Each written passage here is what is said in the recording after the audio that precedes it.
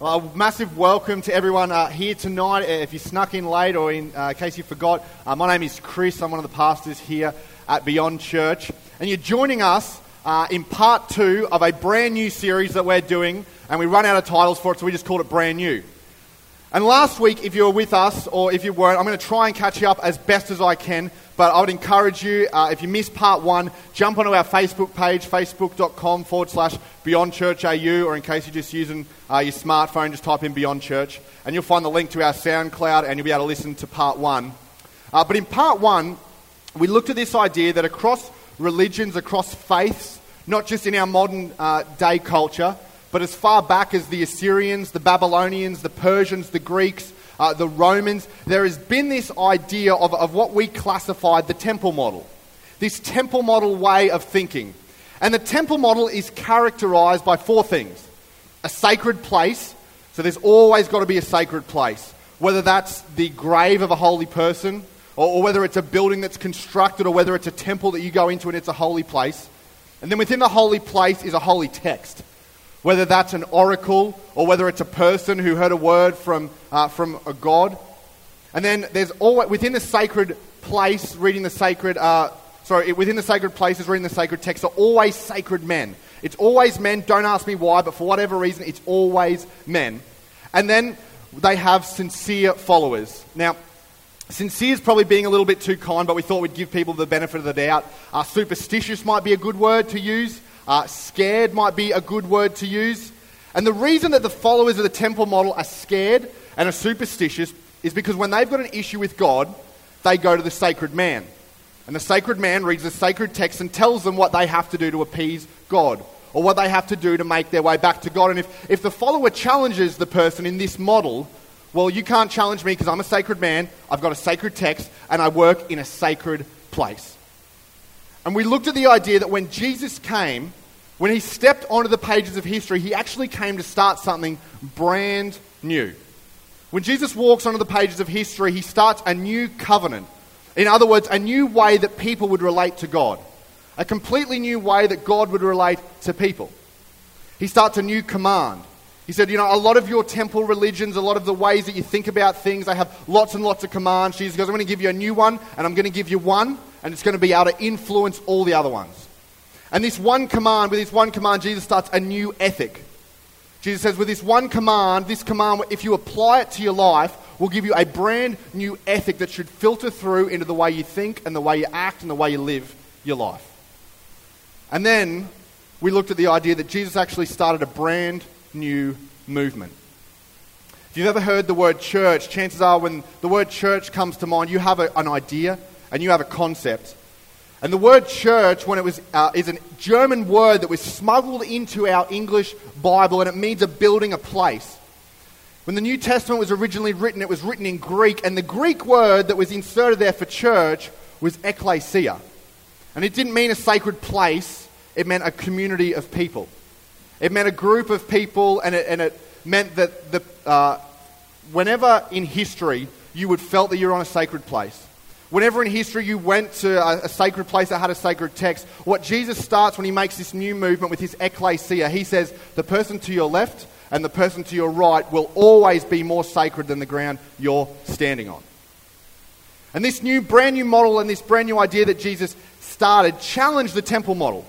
Because the temple model of thinking was built around an idea that only the elite people could meet. Only the people who had money, only the people who could afford to pay and make themselves right with God had the temple model available to them. Jesus came onto the pages of history and he raised the bar so high that no one could meet the standard. He leveled the playing field for all of us. And then Jesus goes one step further, and with this new ekklesia, this new movement, Jesus says, no longer is the temple model bound to a nation. No longer is it bound to a nation, but my movement is for all the world. My movement is for all people. Regardless of your socioeconomic status, regardless of your colour, it is for everyone at all places, at all times, and in all spaces throughout history. And chances are that if you push back against the church, if there's a reason that you don't go to church, and trust me, if I was in your shoes, if I'd heard your story, if I'd seen how the way the church had treated you, I would probably not want to have anything to do with them at all as well. But chances are that the reason that you push back against the church is, if you do, is not because of the brand new movement Jesus started. It's because the church took what was new and then smuggled something old back into it over time.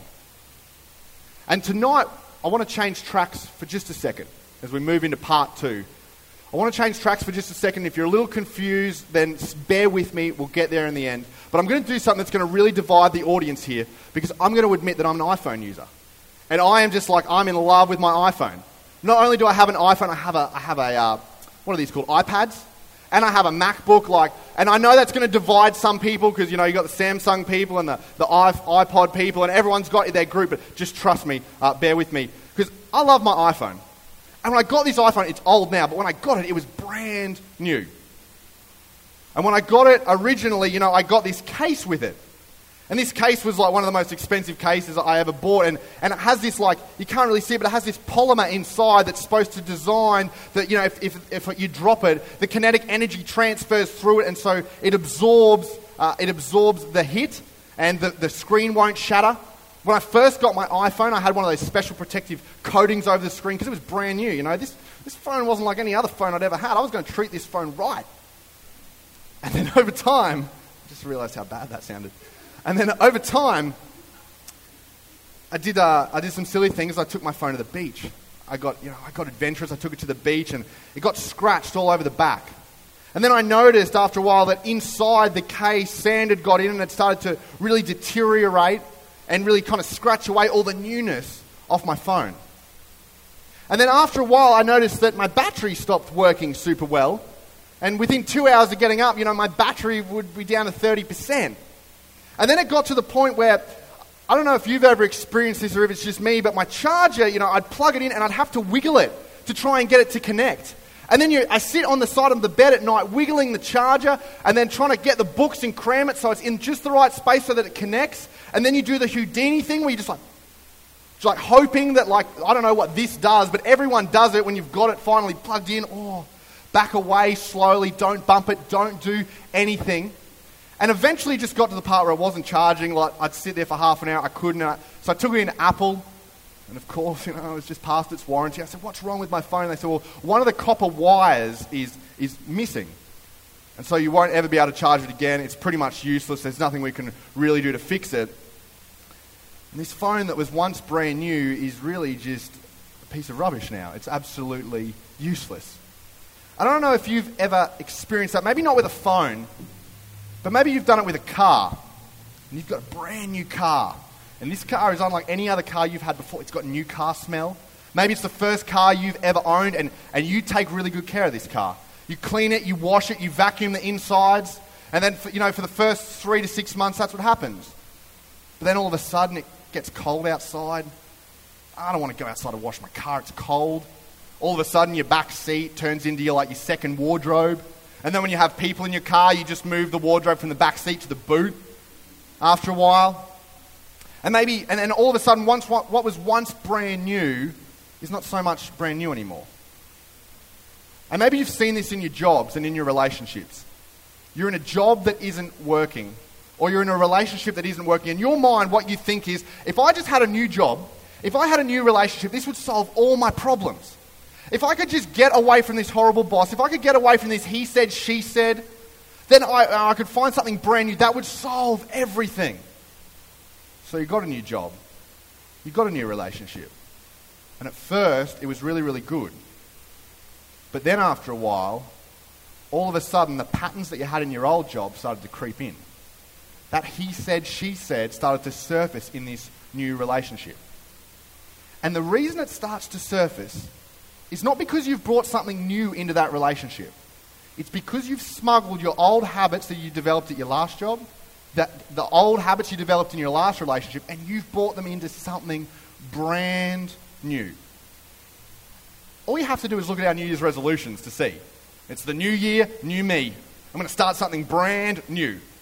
No one goes to the gym for the first month or 2 months and then goes, oh, I got something new fitness-wise to do. No, you went back to the old you of not working out. Oh, I'm going to eat healthy. Oh, I went from just healthy foods to superfoods, whatever they are. No, you went back to junk food. You smuggled the old into the new. And what we're looking at tonight, and what I want to unpack tonight is, over time, the church has smuggled so many old things in that it's diluted this brand new thing that Jesus started. And if you're not a follower of Jesus here, my aim tonight is not to convince you to be a follower of Jesus. No one can do that. My aim isn't even to try to get you to come back next week, although part 3 and part 4 is going to be pretty hectic. In fact, they're going to be so hectic that you might not even want to come back for part 5. We might not even have a church by that point. But my aim tonight is to just peel back all the layers so you can see the main thing. If you could see the main thing, if you could see the brand new thing that Jesus started 2,000 years ago, what would be the main thing that the followers of Jesus would be characterized around? So tonight I want to do that, and to do that I want to look particularly at a guy called Saul. And Saul steps onto the pages of history as Saul of Tarsus. And Saul of Tarsus steps on, and we get our first sight of him in history, and he actually is going out and killing the church. And in fact, Paul would have succeeded in destroying the church if he hadn't become a follower of Jesus. Paul was one of those people that was type A personality. If he had a goal, if he had a mission, he had to get the job done. And Paul had an experience with Jesus while he was traveling on a road to a town called Damascus. And it changed his world, and it rocked his world, that he went from the Christian killer, from a persecutor of the people who followed Jesus, to he actually went and began starting churches. In fact, he traveled all around the Mediterranean rim, starting these new ecclesias, these new Jesus movements. And Paul, when he was Saul, was a Jew. And so Paul grew up in this temple model kind of thinking.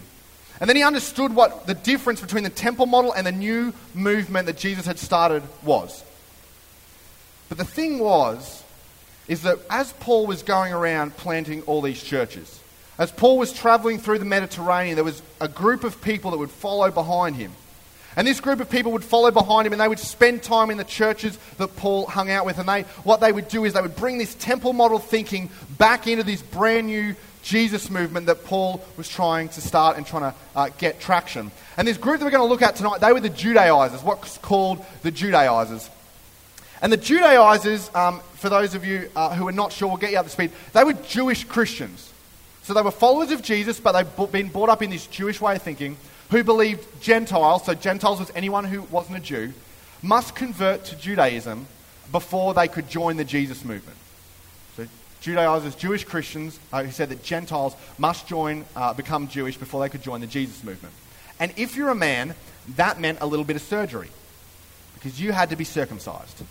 Now, circumcision is... We'll just leave that, okay?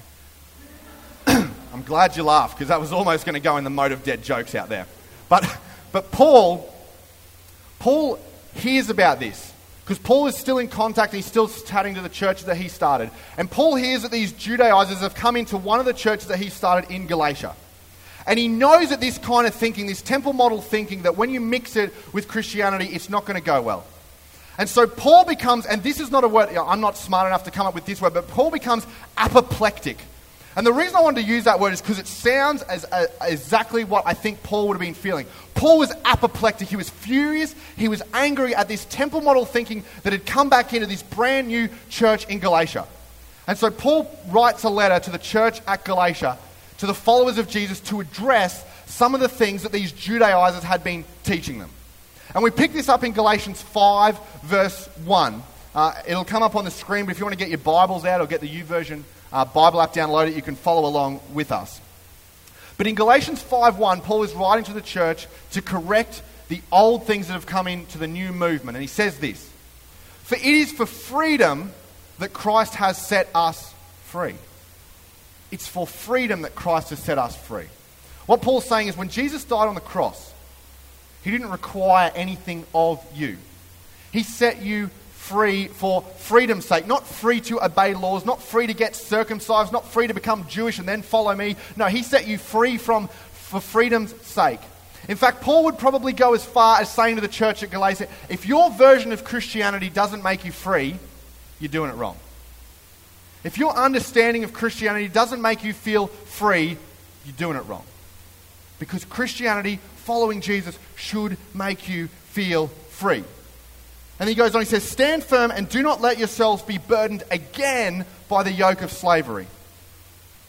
Because remember, what Paul's trying to get at with these with addressing this issue, he goes, once people obeyed that temple model. Once people used to have to come to God and offer a sacrifice. Once people used to have to make God appeased by something that they did.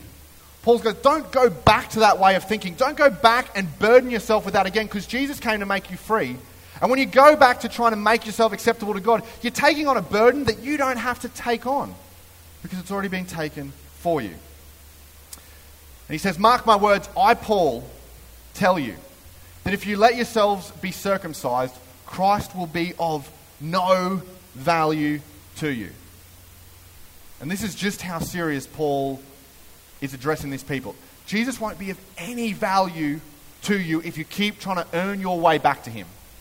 Because we know, and Paul knew, that if you mixed a little bit of temple model with a little bit of Jesus model, you end up with 95% temple model and 5% Jesus.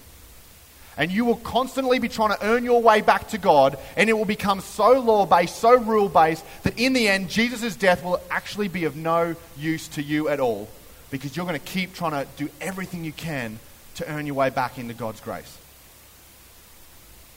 He says, again I declare, to every man who lets himself be circumcised, he is obligated to obey the whole law.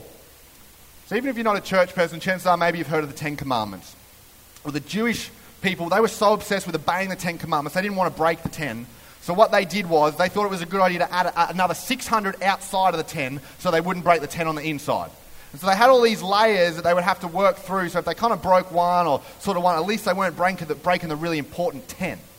And Paul says, if you want to do one thing to earn your way back to God, if you want to go down this circumcision track, if you want to start to earn your way back in, then you're going to need to obey all 600. Because Jesus came to set you free. Jesus didn't come so you could just obey a little bit. You're going to have to, if you want to go down that path, you're going to have to go down that path the entire way that it leads.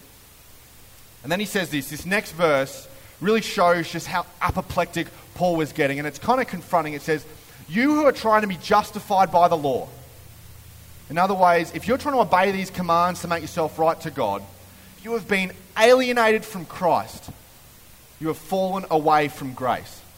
In other words, he's saying to the followers of Jesus, if you think that you have to earn your way, if you think you have to do these good works to make yourself acceptable to God, you have actually fallen away from grace.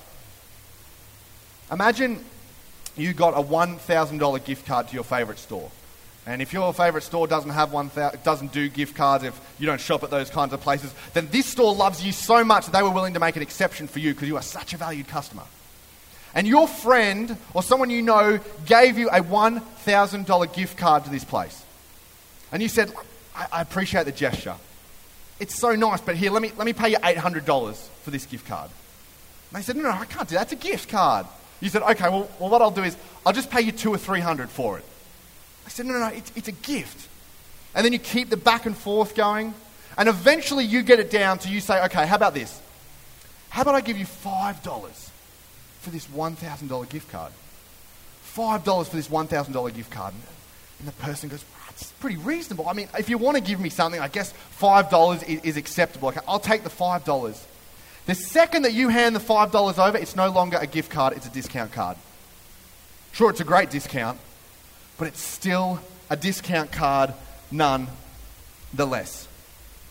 And Paul writes this to these people in Galatia is because he's saying the hallmark of the Jesus movement, the thing that the Jesus movement is known for is grace.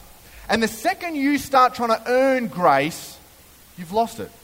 Because by definition, grace is something you cannot earn, something you do not deserve, and something that no matter how hard you try, you'll never be able to obtain because it's freely given. And if you try to earn your way, you're taking a gift card and you're turning it into a discount card.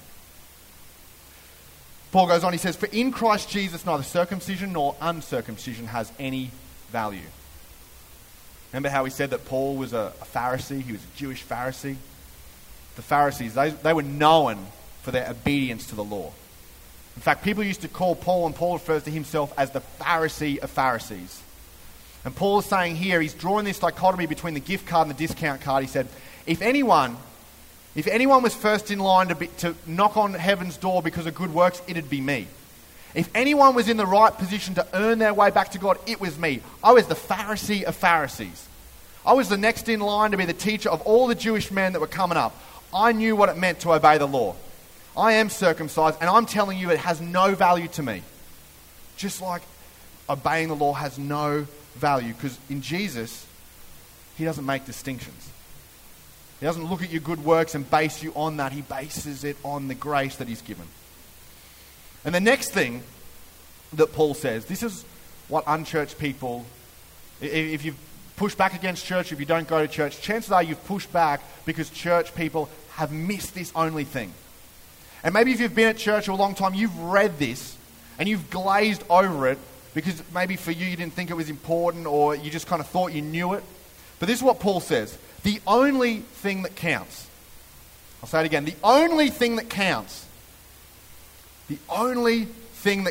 is faith expressing itself in love. If you're a follower of Jesus, the only thing that counts is faith expressing itself in love. And if you've ever resisted the church, if you've ever pushed back against the church, I'm going to go out on a limb and I'm going to bet it's not because followers of Jesus loved you too much. It's not because followers of Jesus had a loyalty to Jesus, and so they were willing to love you and do whatever it needed to make sure that you knew that you were loved. Chances are, if you've resisted the church in any way, it's because the church has leveraged at one point or another something other than love. And maybe if you're a follower of Jesus tonight, you're kind of like pushing back against that, because you're like, well, hang on a minute, Chris. What about my personal relationship with Jesus? Isn't that important? I'd say absolutely it is, but your relationship with your Heavenly Father is not going to drag you away from faith expressing itself through love. In fact, for some of you who are followers of Jesus, your relationship with Jesus might be characterized by constantly looking over your shoulder. Oh God, are we okay? Jesus, am I doing all right? Yeah, have I done enough this week? Look, I know I didn't read my Bible that much. I know I didn't pray that much. I know I probably should have helped out. And you have this fear mentality in your head of Jesus. You have this idea that Jesus, if you don't do something right, that God's going to look down on you and God's going to be... I want to tell you something tonight. If that's you, if you're a follower of Jesus and your relationship with Jesus is characterized by that kind of thinking, if someone is willing to come to earth and die for you, they are for you. If the creator of the universe will step down off his throne, take human form, be mocked and hung on a cross for you, regardless of if you're the only person who ever lived, and they would still do it, if they are willing to die for you, they are for you. Jesus is for you. If you're a follower of Jesus, Jesus is for you. So stop looking up to check if you're all right with God and start looking around. Because Jesus is going, I am for you. I have died for you. My grace is enough. You have always won freedom. Start looking around. And then Paul wraps this letter up by addressing the agitators. He says, as for those agitators, the people who are the Judaizers trying to pull them away, he says, I wish they would go the whole way and emasculate themselves. In other words, if they want to start cutting, they may as well cut the whole thing off. I'm telling you, this is in the Bible. Even if you don't go to church, you should just read the Bible, because it says stuff like this. He says, you, my brothers and sisters, you were called to be free, but do not use your freedom to indulge the sinful nature. Rather, serve one another in love. If you have this idea that, well, if I'm free, doesn't that mean I get to do whatever I want? No. Paul's saying, no. Love should be the thing that informs your freedom. Love should be the one thing that informs the rest of the things. And then he wraps up with this. He says the entire law, all those 600 commands that the Jewish people used to follow, all of it is summed up in a single command. Love your neighbor as yourself. Love God, love others, the rest is detail. Love God, love others, the rest is detail. And maybe for some of you, you hear this and you're like, okay, I get that. But what does that look like in my life? What does that look like around my dinner table? What does that look like when I've just come home from a long day at work and the kids are crying, or we're having that same argument that we always have? What does that look like in my workplace? Well, my boss is at it, or I've just got that disgruntled employee.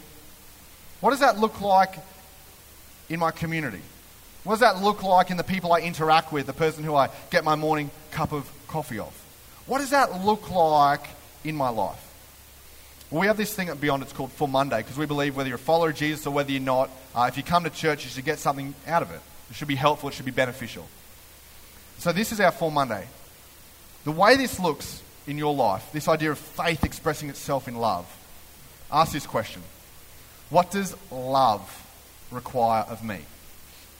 In the context that you're in the situation that you're faced, what does love require of me? And if you're sitting there and you're thinking, sounds like we've got a lot of freedom in that. Sounds like, there's not a whole heap of stuff going on. Chris, could you give me like a 12-step program to finish it? Because I don't deal well with freedom. I need structure. If that's you, then you are feeling the exact same feelings that the first followers of Jesus felt. You are feeling the same emotions that the very first followers of Jesus felt. Because in a culture that was defined by how they lived, Jesus tells them, no, I want you to be defined by how you love.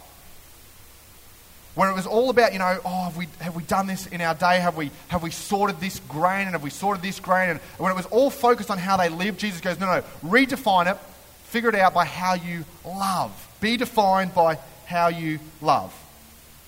Because in our culture, if we're honest, particularly for followers of Jesus, we're really good at knowing what to do. We're really, really good at knowing what we should do, but we're not really good at doing what we know we should do. So if this question says, isn't that too easy? Chris, isn't that too easy for me to ask what does love require of me? Just remember that Jesus asked this question. And asking this question led Jesus to a cross, where he hung and he bled for the sins of the universe. If this is challenging you, it's because you've been paying attention.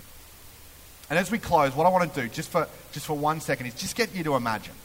I know it might be a little bit odd, but just imagine if just the followers of Jesus, if you're not a Christian, I don't expect you to faith expressing itself in love. I get that you're not even sure if you want to follow Jesus. You don't even know if you want to come to church next week. I get that. But could you just imagine for the Christians what it would look like if for 1 month every single Christian in our city defined themselves by faith expressing itself through love? What would it look like if every single Christian in our city said, what does love require of me for 1 month, and then acted upon it? Not just knew what they should do, but actually followed through on what they should do. And that's challenging. But how would our city be different? How would your sphere of influence be different if you asked this question, what does love require of me? What would our world look like just for 1 month if every single follower of Jesus across the world said, I'm going to ask, what does love require of me? I'm going to stop looking up and asking, God, are we good? Because I get it, Jesus died for me, he's for me.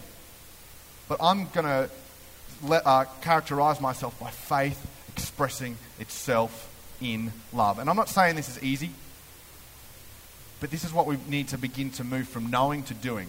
Trust me, because asking what does love require of me, sometimes it happens in situations when you don't want it to happen. Sometimes it happens on a Friday night when it's 6 o'clock at night and you've just come home from a ride, and you go for a ride every Friday afternoon to marinate on your messages. And you come up with this, what does love require of me? I think that's a good one to put in the end.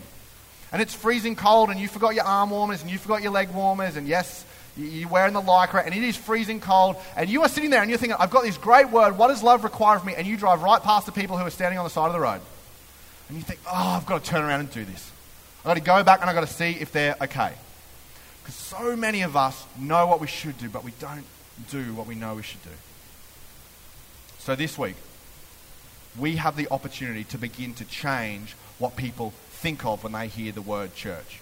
We have the opportunity to go back to this brand new thing that Jesus started. We can stop smuggling the old in, and we can be known for this brand new movement that Jesus started by focusing on the main thing. But it starts by asking, what does love require of me? And then what do I do in a response to that question? We're going to pray right now, and I'm going to invite the band to come back up. Father, we just pray that we would be characterized as a community. That as followers of Jesus, we would be characterized not by what we know, but by how we love. And that's a scary concept. That's hard to think of. There's a lot of freedom there, Lord. But we want to be known for the main thing. Lord, we don't want to be a community who smuggles the old into the new. Lord, help us to redefine, even if it's just in our region, what it means, what the word church means. That when people look in on this place, they would go, I know those guys are a church, but they are defined and they are characterized by how they love. The main thing for them is faith expressing itself in love. And Heavenly Father, I want to pray for people here tonight who have had a bad church experience.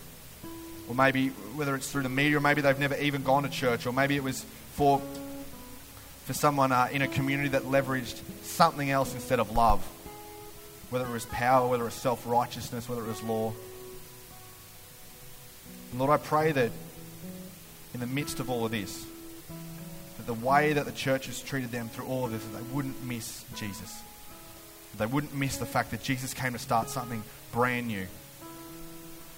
And the things that the church resists about, or the people that they resist about the church, are probably the things that the church should resist about themselves. Help them to understand this idea that Jesus came to start something brand new, that Jesus came for faith expressing itself in love. And we pray this in Jesus' name. Amen.